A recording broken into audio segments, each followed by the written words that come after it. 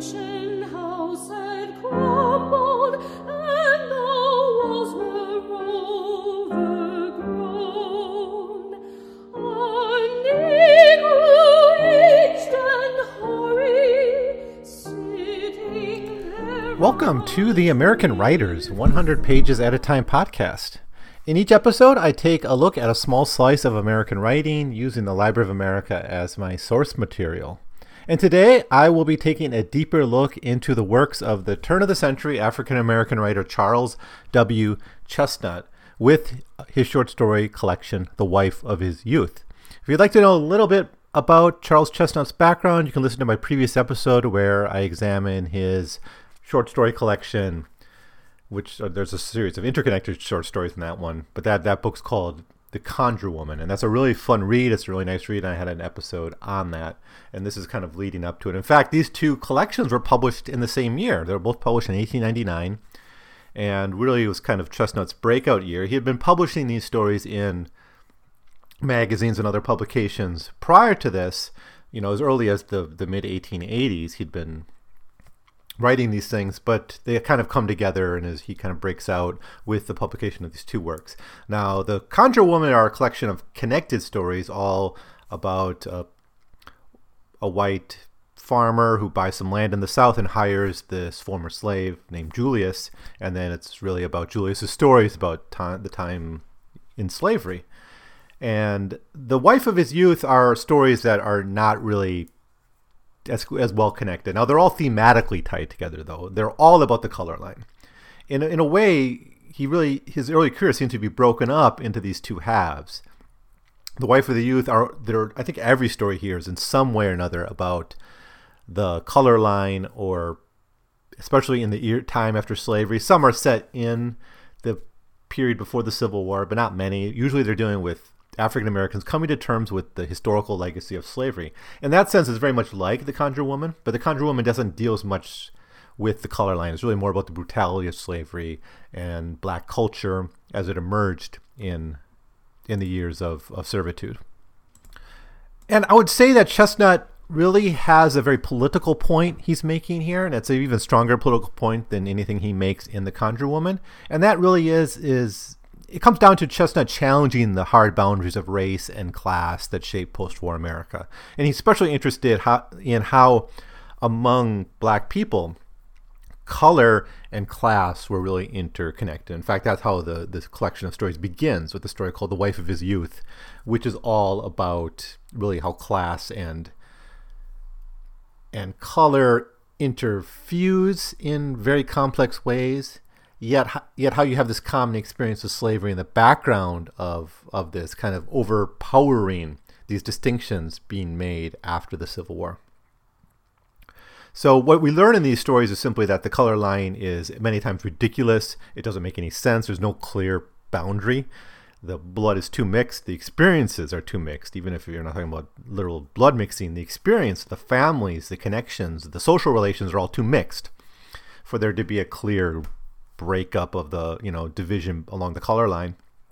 And it's also just very brutal and unfair and cruel to people. And we see in many of the characters here, this legacy of color just becomes something so debilitating to some of these characters that they can't get beyond. So this burden of history is weighing on them. And that's something we felt when we read The Conjure Woman, but we feel it much more strongly, and I think in much more impactful ways in The Wife of His Youth. So what I'm going to do here is I'm going to break this up into two episodes. And I think last time I said I thought there was like 13 stories, and I guess I misremembered because there's only actually nine stories in this collection. I guess I was fusing together. Maybe because I read The Conjure Woman and Wife in the Youth around the same time, so they kind of merged together. But yeah, there's 9 stories in The Wife of His Youth. It's a little bit less than 200 pages, but I'm still going to break it up into 2 different episodes. So I'm going to look at the first 4 today, and then in the next episode I'll look at the remaining 5. So the 4 stories I'm going to take a look at today are The Wife of His Youth, which is the titular story, Her Virginia Mammy, The Sheriff's Children, and A Matter of Principle. And yeah, all these stories are about the tragedy of the color line in various ways. So I don't think this will be a very long episode. But I will kind of go through these stories and show you what's in them. And they're all really thematically tied together. So a lot of themes are going to overlap. But every one story in this collection is stellar. It's worth reading. They're fun to read. They're fascinating. And they're just wonderful snapshots into this generation. I talked about this in the previous episode on The Conjure Woman too. This generation that really has one foot in slavery and one foot in freedom. And they're trying to, reconstruct, I'm using that term on purpose, I guess, but to reconstruct their lives in the aftermath of slavery and war and the breakdown of much of the Southern economy and Southern society, and kind of find out who they are in freedom. And in doing so, they're constantly coming face to face with the past. It's not something they can get away from. When we looked at the Harlem Renaissance novels, which I did about a year ago on this podcast, you got the feeling that slavery was kind of a distant thing for many of these writers and for many of the characters in this novel. A few times it'd be like an older character who might have remembered slavery. And Not Without Our Laughter, it's centered on a young man who really didn't have a memory of slavery, but certainly suffered white supremacy. But, the older characters might have remembered slavery, but they were kind of seems old-fashioned and kind of the old times.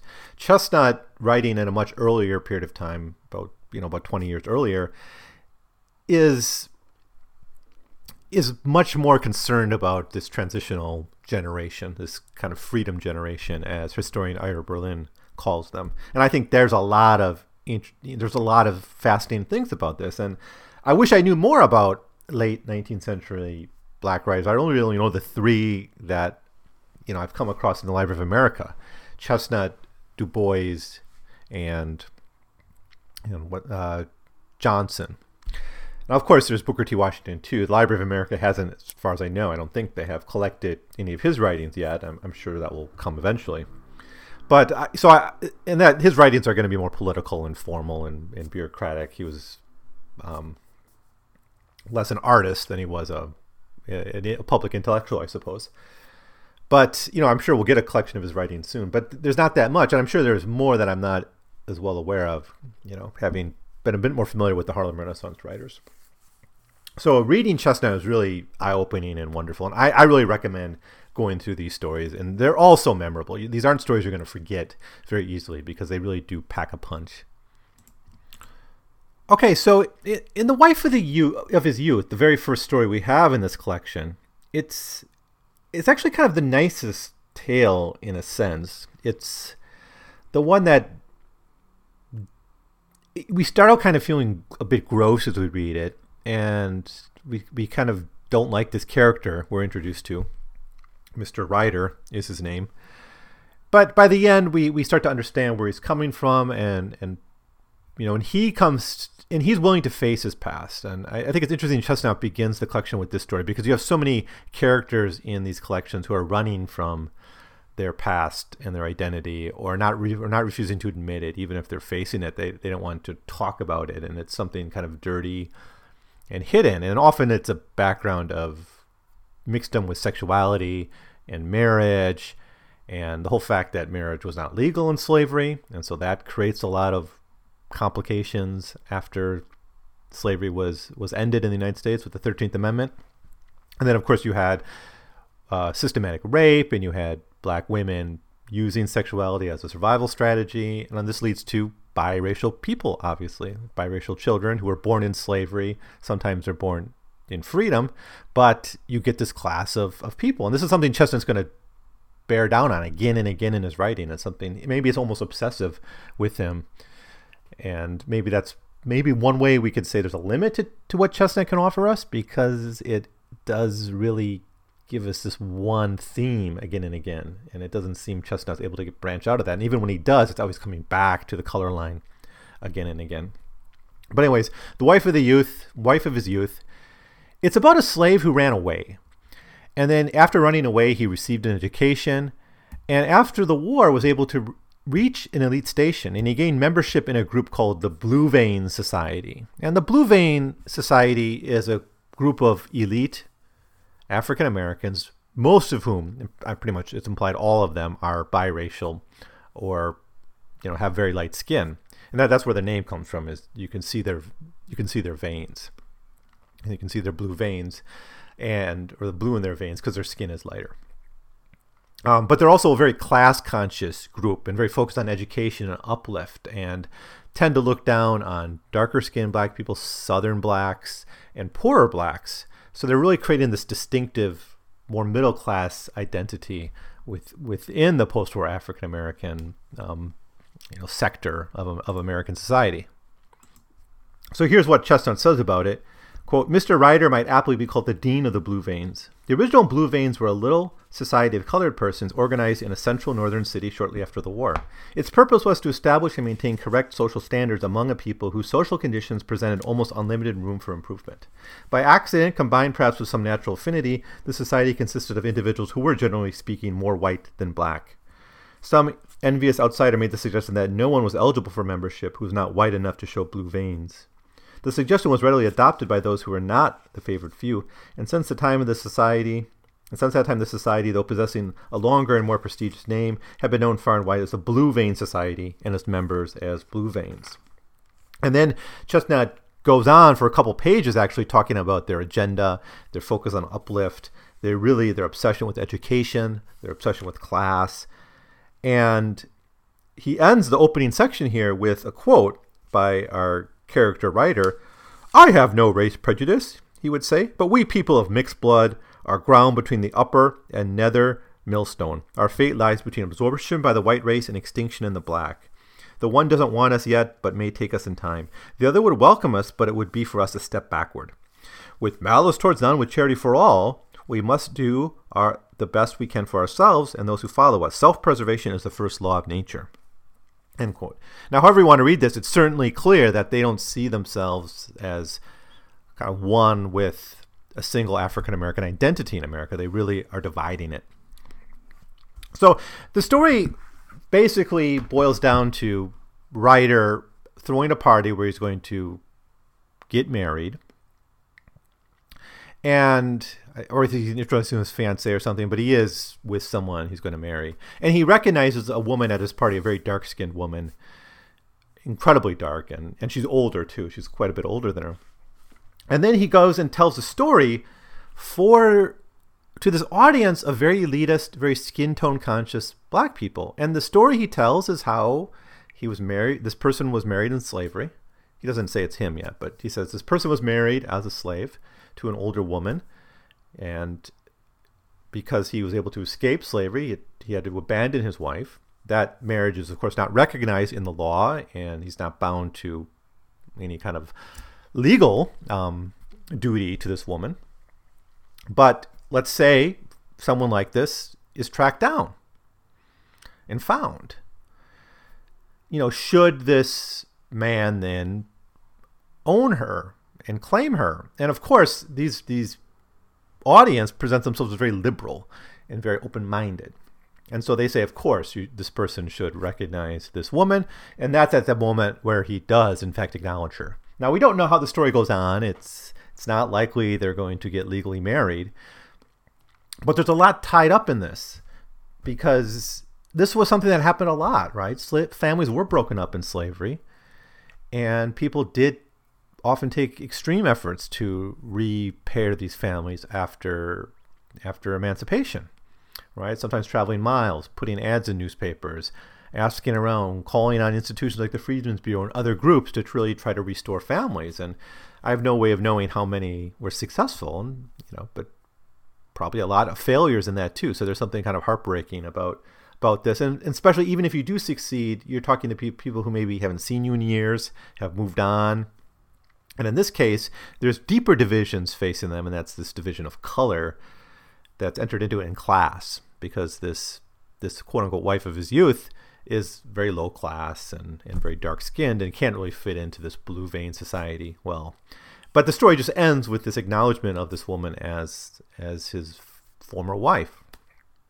And, he doesn't deny it, and I think that's what's a bit maybe surprising, because what you learn about this character in the Blue Vein Society is you think he's going to deny her at the end, but he doesn't. He accepts her, and that's kind of that makes it one of the more touching and, I guess, less tragic stories that we're facing in this collection. But I think one of the main points for me in this story is whatever these people have tried to do since slavery ended in create an identity and institutions and clubs and a class identity and even a racial identity, history cuts across all that, and history comes like the tide, and it's unstoppable. And that's a theme that Chestnut comes back to quite often in these tales. The second story in the collection is Her Virginia Mammy. In a way, it's kind of a similar story in the sense that it's looking at experiences that happened in slavery and then people of light skin coming to terms with those afterwards. Although this one's more ambiguous and a little more subtle. It's like in Wife of His Youth, everything is kind of laid out for you. There's not any subtlety in it at all. Her Virginia Mammy is, on the other hand, a very, very subtle tale. In fact, it's if you blink, you miss it. Although, it's when you go back to it, it's kind of obvious, but it is something that if you're careful, you might miss it on the first read. Basically, it's about a woman who sees herself as white, and she's going to get married, and she's with a man. So in this sense, it parallels The Wife of His Youth, almost point by point. As you have this, the difference is that she sees herself as white, and she's marrying a white man, and there's really no awareness of a black background. In fact, I think it's during the war that she kind of lost touch with her family. Many of her family members died or got dispersed, and so she's kind of been living on her own. And everyone just took her as white. And she meets this African-American woman who, she recognizes, and they recognize each other, and she's her Virginia Mammy, the woman who raised her back in her youth. And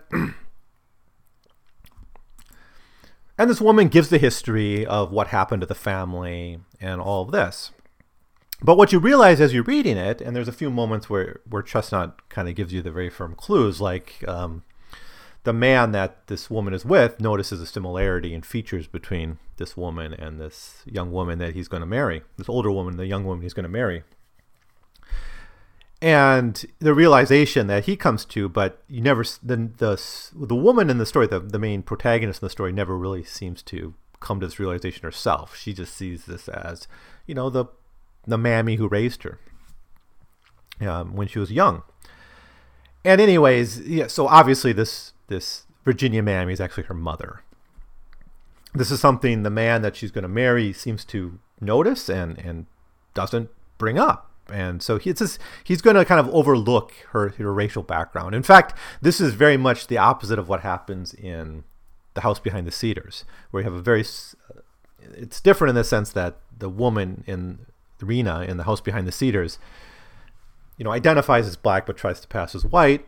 She goes to marry a white man, and then when it's revealed what her racial background is, he breaks off the marriage. Here, the marriage seems to go on, and he commits to her at the end, not really forcing her to face her racial heritage. So this one, in a sense, history comes up to them, and it's kind of tragic because you really feel for this older woman who has finally found her daughter after all these years and really can't have the kind of relationship with her that she would like to have, or imagine she would like to have. She's also very cagey, and she doesn't come out and say it, obviously, herself, but she's going to know it in her heart. So, the young woman's name is Clara, and the older woman is Miss Harper. And she tells the story of how this family was broken up. It was like a boat accident or something that broke them up, and she gives some of that history to us, and then tells how the other people in the family died. But I mean, that's all the story really is. It ends very much like the Wife of His Youth, with a declaration, but in the first case it's "This is the wife of my youth," and here all she can say is, "This is my mammy, my dear Virginia Mammy." She can't say "This is my mom," partially because maybe she doesn't know or she's not aware of this. But anyways, that's the story. So again, it's about the color line, it's about the legacy of slavery, and it's about how the color line comes to interrupt people's lives.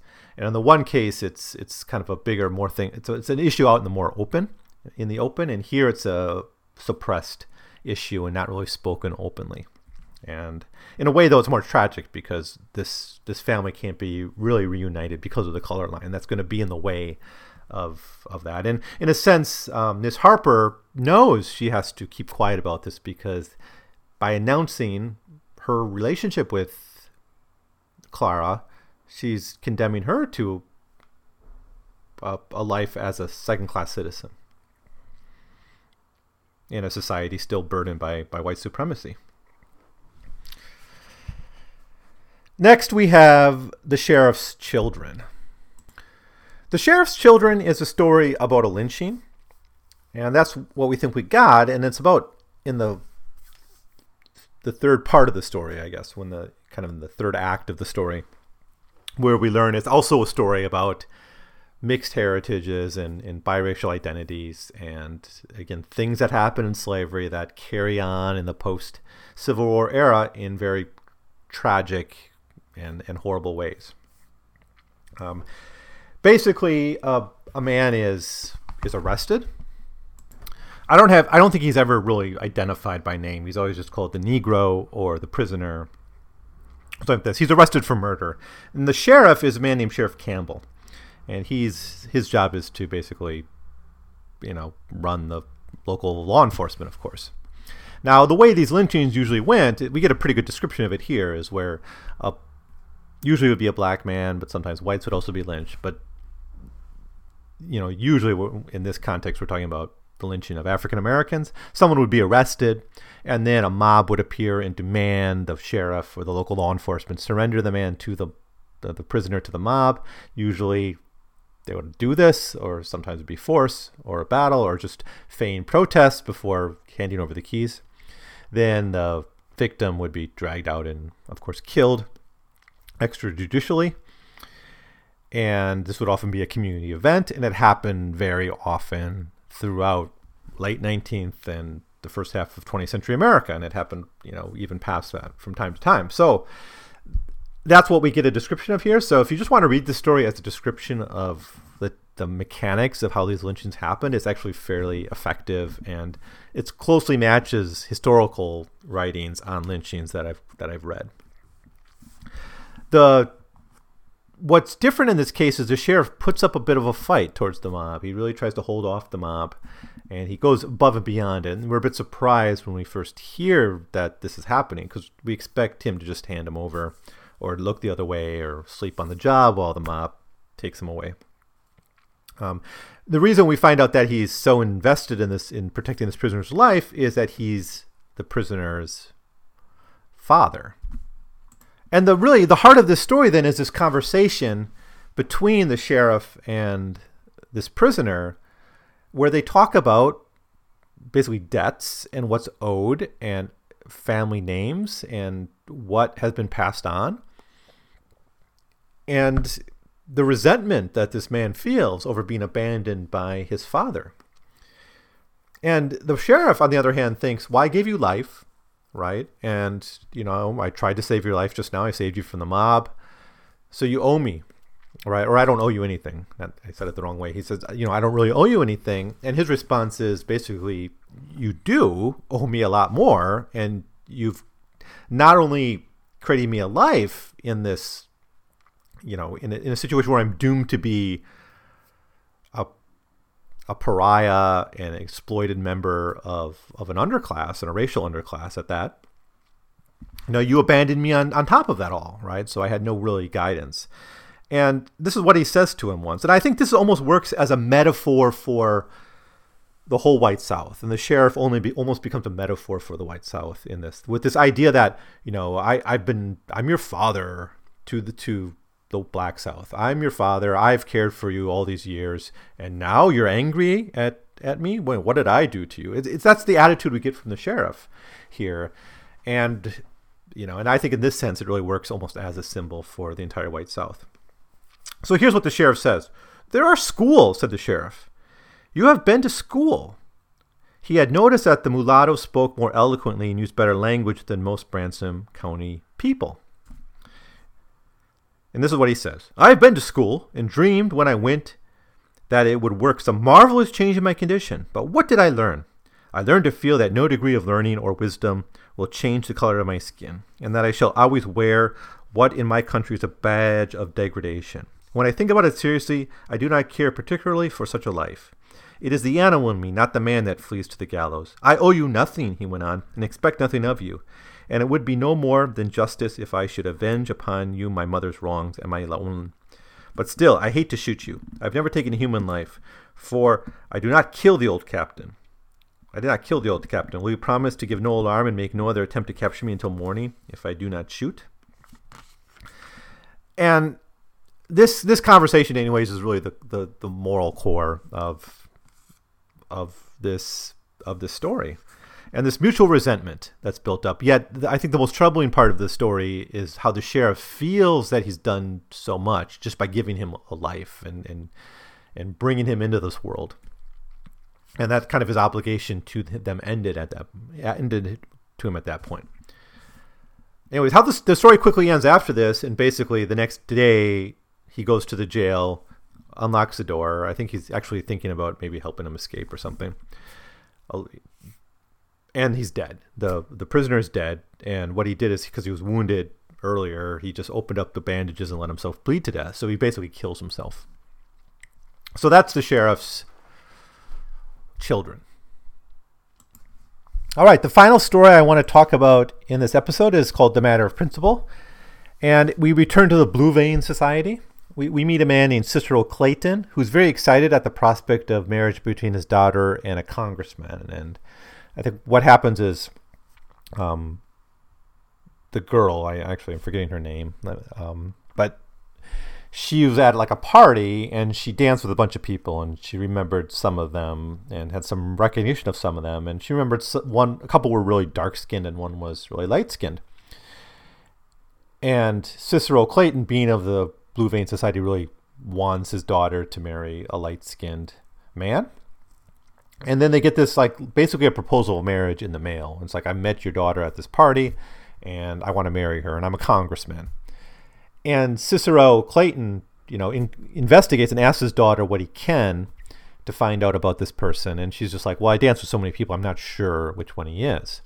And so Clayton instead goes to meet the suitor in the train station and sees a very dark-skinned man waiting for him. And he immediately realizes that this is this congressman and he was misidentified and my daughter got the wrong guy. So then he feigns an excuse. He basically says, I think that there's a disease in the family, you can't come to visit, and avoids meeting the congressman and essentially ends any hope of marriage between him and his daughter. And so that with that potential marriage offer off the table, the story goes on to its conclusion, in which they realize that man he saw in the station was not the congressman, right? He was like the congressman's aide or something. And he misidentified him and rejected him. So basically he rejected his daughter marrying a congressperson because he thought he was too dark-skinned. And this is what he says. He says at one point, quote, "If the congressman had turned out to be brown, even dark brown, with fairly good hair, though he might not have desired him as a son-in-law, yet he could have welcomed him as a guest. But even this softened the blow was denied him, for the man in the waiting room was palpably, aggressively black, with pronounced African features and woolly hair, without apparently a single drop of redeeming white blood."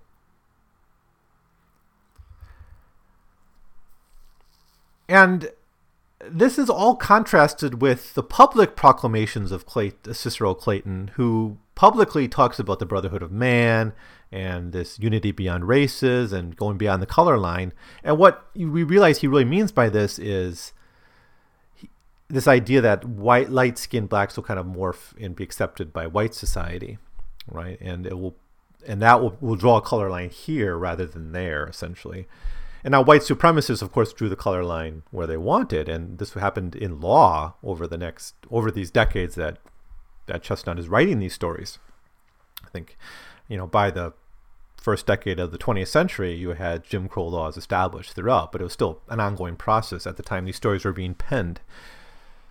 but it's almost like you have different groups trying to put the color line in different places, and especially this class of the lighter skinned, African Americans were trying to put the color line in a place that was advantageous to them, and this often meant treating with disrespect and scorn other black people. And this is the tragedy that Chestnut keeps coming back to again and again in his stories. He can't really get beyond it. It does seem to be a bit of an obsession, but I think it's very powerful. And these 4 stories that I talked about today are all really wonderful reads. I think they're really worth getting at. They're great examples of American writing, and they're just wonderful on the racial question and the tragedy of the race line in the United States. So I'm just going to leave it at that, and I'll have 5 more stories I'll talk about in the next episode. There'll be the remainders of the stories in this collection, The Wife of His Youth, and they're all just as good. So you can look forward to that. So thank you so much for listening. If you have any comments for me, please leave them below, or you can send me an email at 100pagescast@gmail.com. But then I'll be back with part 2 of The Wife of His Youth.